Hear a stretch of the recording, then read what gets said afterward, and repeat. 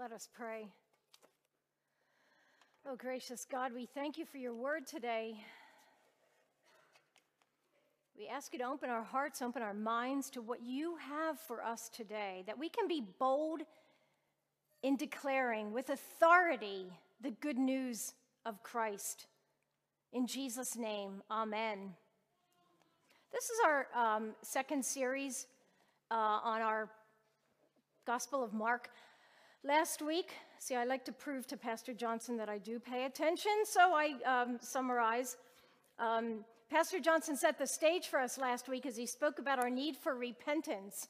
And remember what repentance means is turning away from sin, literally turning away from that which is sinful to our being, and that we miss the mark when it comes to God. We are not within his will, so we need to turn away from that. Also, how Christ's baptism serves as a model for us, as Christ identifies with us through that sacrament.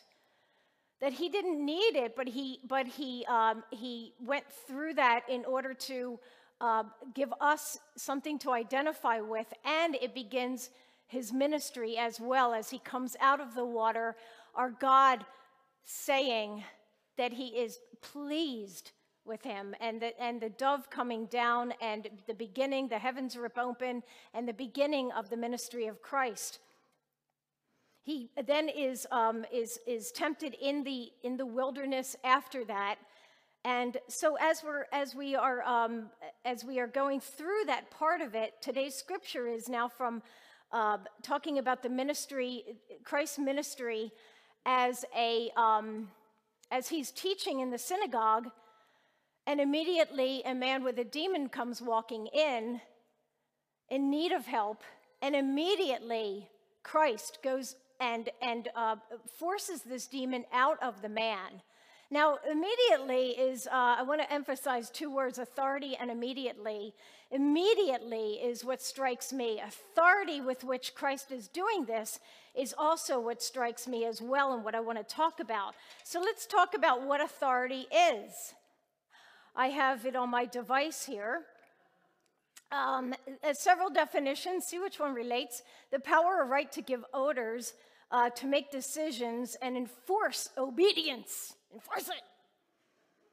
A person or organization having power or control in a particular, typically political, administrative sphere. The power to influence others, especially because of one's commanding manner or one's recognized knowledge about something. I like that one the best because we are recognizing the knowledge about the gospel. We are acknowledging, we have some knowledge about how Christ has worked in our own lives, that we can be proclaimers of the gospel in an authoritative manner. We do not shy away from that. In this, Christ did not shy away from the man who comes into the synagogue needing help. And the one who is speaking is the demons are the ones who are speaking to Christ. They know who he is. They're scared. They know they're going to be driven out. And indeed, with authority, Christ drives the demon out. Christ drives the demon out of there, and while Christ is teaching in the synagogue, the people are amazed, wondering who this Jesus is, because he is doing it with such authority. He's not shrinking before the people, talking about this and doing what his ministry is beginning by driving those demons out. So my question is, and I always take full responsibility because I do it myself, how authoritative are we in bringing the message to one another, to bringing the message of Jesus Christ, the good news of Jesus Christ to one another, to our brothers and sisters? We love the glory of Christmas, and it's beautiful. I like that first song, I Don't Want Christmas to End. And it doesn't have to, is the whole way I'm thinking. But today we're going to be taking down these beautiful ornaments, the beautiful decorations. And we have already, because unlike Frank, I'm ready for it to be over. Did I just call him out? I'm kind of ready. I'm a routine kind of person, so I like to go back to my routine. And the decorations are great when they're there, but then I just want to move on. We don't have to move on from Christmas, from the essence of Christmas, though. Just what happens when we take those beautiful decorations down? I've heard friends of mine say, oh, now it's so boring and it's so drab and it's so depressing out. Why? Why is that the case? Why is Christmas over because of that? Why are we not focused in knowing who Christ is so that we can extend that to one another? Just because Christmas itself is over and the decorations are coming down, we are still with Christ. And I believe this is our role, to authoritatively share with one another who Christ really is, who Christ is in an authoritative manner. I am guilty of being wishy-washy about it. And if you have been in this new year, I urge you to see about that and to become more authoritative in our reach to those who need to hear that gospel, to those who need to hear about the good news of Jesus Christ, because we all have our own demons, not like the demon here where it inhabited the man's body, and when Christ was driving out the demons, the body shook. Somebody liked me doing that shake, so I'm going to do it for you too. The body shook in order to be driven out. But our own demons, where we're feeling depressed just because the decorations have come down, and now it's a gray January. And quite frankly, as I've gotten older, I really like winter.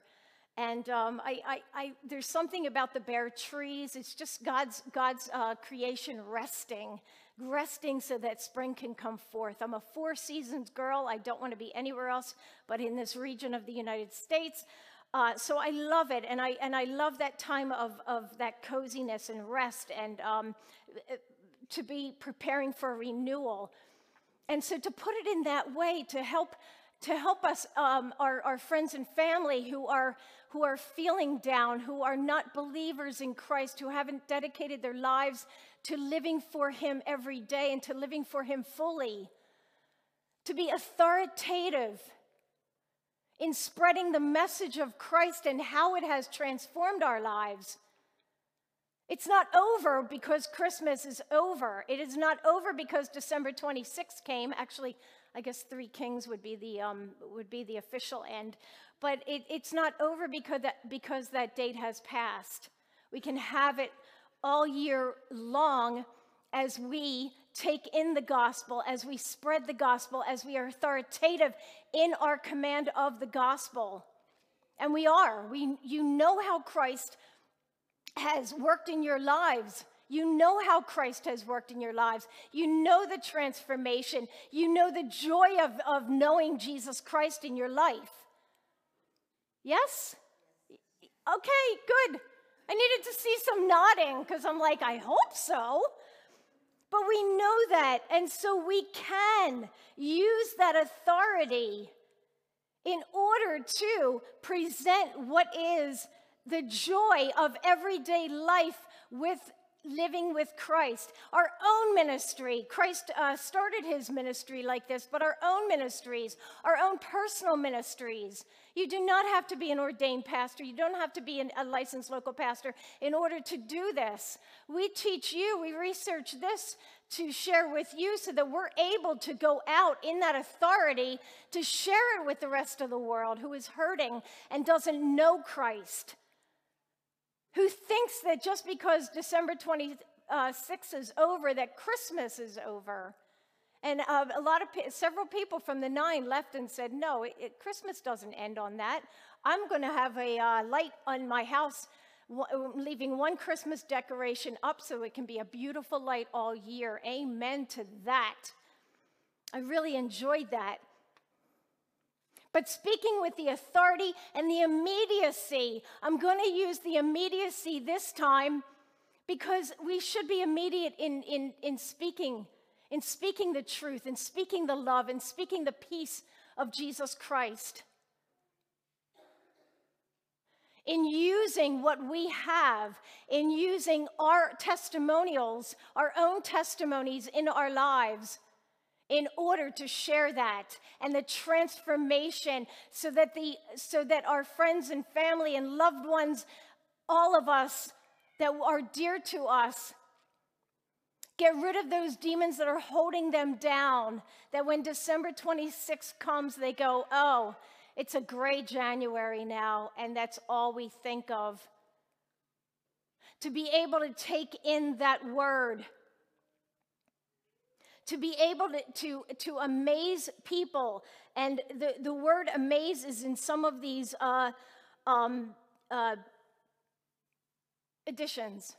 translations. Woo! The word amaze is in some of these translations, and it is, I hear the word amaze a lot in life, like everything's amazing. That tasted amazing. Ice cream's amazing. That was an amazing show. Everything's amazing, but amazing really in this text, really in the text of how the people were amazed by Christ because they weren't aware of his role then. The beginning of the ministry, as he's able to do this, as he's able, and people are knowing about him and bringing others to him to cure, to drive out the demons, to cure them, to bring them back to health, and to hear that gospel as he was teaching in the synagogue. And they're amazed by him. They're amazed by the way he's preaching. Allow your friends and family to be amazed by you and your testimony and the way you speak about Christ in everyday life, not just when we have a captive audience at Christmas, not just when it's Advent and Jesus is being spoken about normally, but in the gloomy days of January, the gloomy days of February until spring comes. But knowing that joy of Christ in everyday life is what we need. And we need it immediately because this world is hurting. And I get calls all the time from those who are hurting, who are asking for a word from Pastor Johnson or myself to speak because they're hurting, because they don't know Christ. They don't know Christ. They don't know the joy that can come from a relationship with Christ, the immediacy with which we need to speak to one another, to speak to our brothers and sisters in Christ and share that with them. The authority with which we need to say, yes, this is the Jesus that I know, to amaze those that are around us with, wow, I didn't know that about Jesus Christ. I didn't know this about Jesus Christ. I only knew that he was, or that he was born at Christmas and that he died on the cross, but I didn't know fully who he was, and I want to know more. Because when we are reaching out to others and bringing them in, and speaking with them and being authoritative in our approach, being bold in our approach, they're going to want to know more. And you want to see the joy that comes from that knowledge. You want to see the change in lives that come from that. I'm not a big proponent of New Year's resolutions because I think that it's too much at one time. We say, oh yes, I'm going to make a resolution to lose weight. How much? By what time? I'm going to make a resolution not to eat so much sugar. How much sugar? How often? And it becomes too much to even deal with when we think about, I'm making a resolution to lose weight. I'm going to make a resolution exercise 5 times a week. So why don't we, in taking the authority of the gospel and making a goal for reaching out to one person a day? Is that too much? To one person a week? And taking it step by step to reach the good news, to talk to someone about what Christ has done in your life, in my life. My resolution is to be more bold with it, because sometimes I'll say, well, you know, they know that I preach at church. They know that I'm a pastor, and they know all that. So, and I've got to stop it. I have to stop it. I have to ask my friends, my family to take a step back and listen. Please listen to me, my friends, family, my brothers and sisters in Christ. Please listen, because I want you to experience the joy. I want you to not be driven down by our own personal demons that we are driven down by, that we go back to work the next gray day after the decorations are gone and we're depressed. It's life. But that we are not in such a state because we are empty and void of Christ.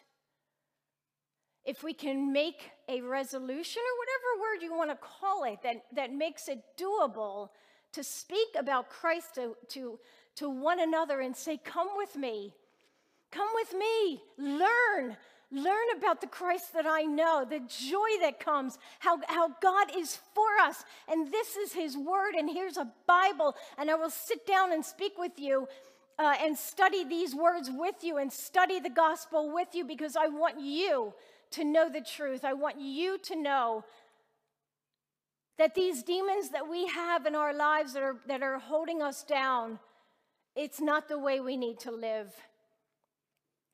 I pray that we all take that in. I pray that we have the Holy Spirit in us. Allow the Holy Spirit to do that work in us, to be authoritative, to have a sense of immediacy the way Christ did, in healing those around him, as we can reach with Christ to get healing going in the lives of our brothers and sisters. Almighty God, we give you thanks. We give you thanks for the boldness in which you are a role model for us. We give you thanks for the ways in which you teach us. You teach us to reach out to others. You teach us how to live. You've taught us how to teach one another. And with boldness, with immediacy, with authority, may we amaze others so that they come to know you, Almighty God. In Jesus' name, amen.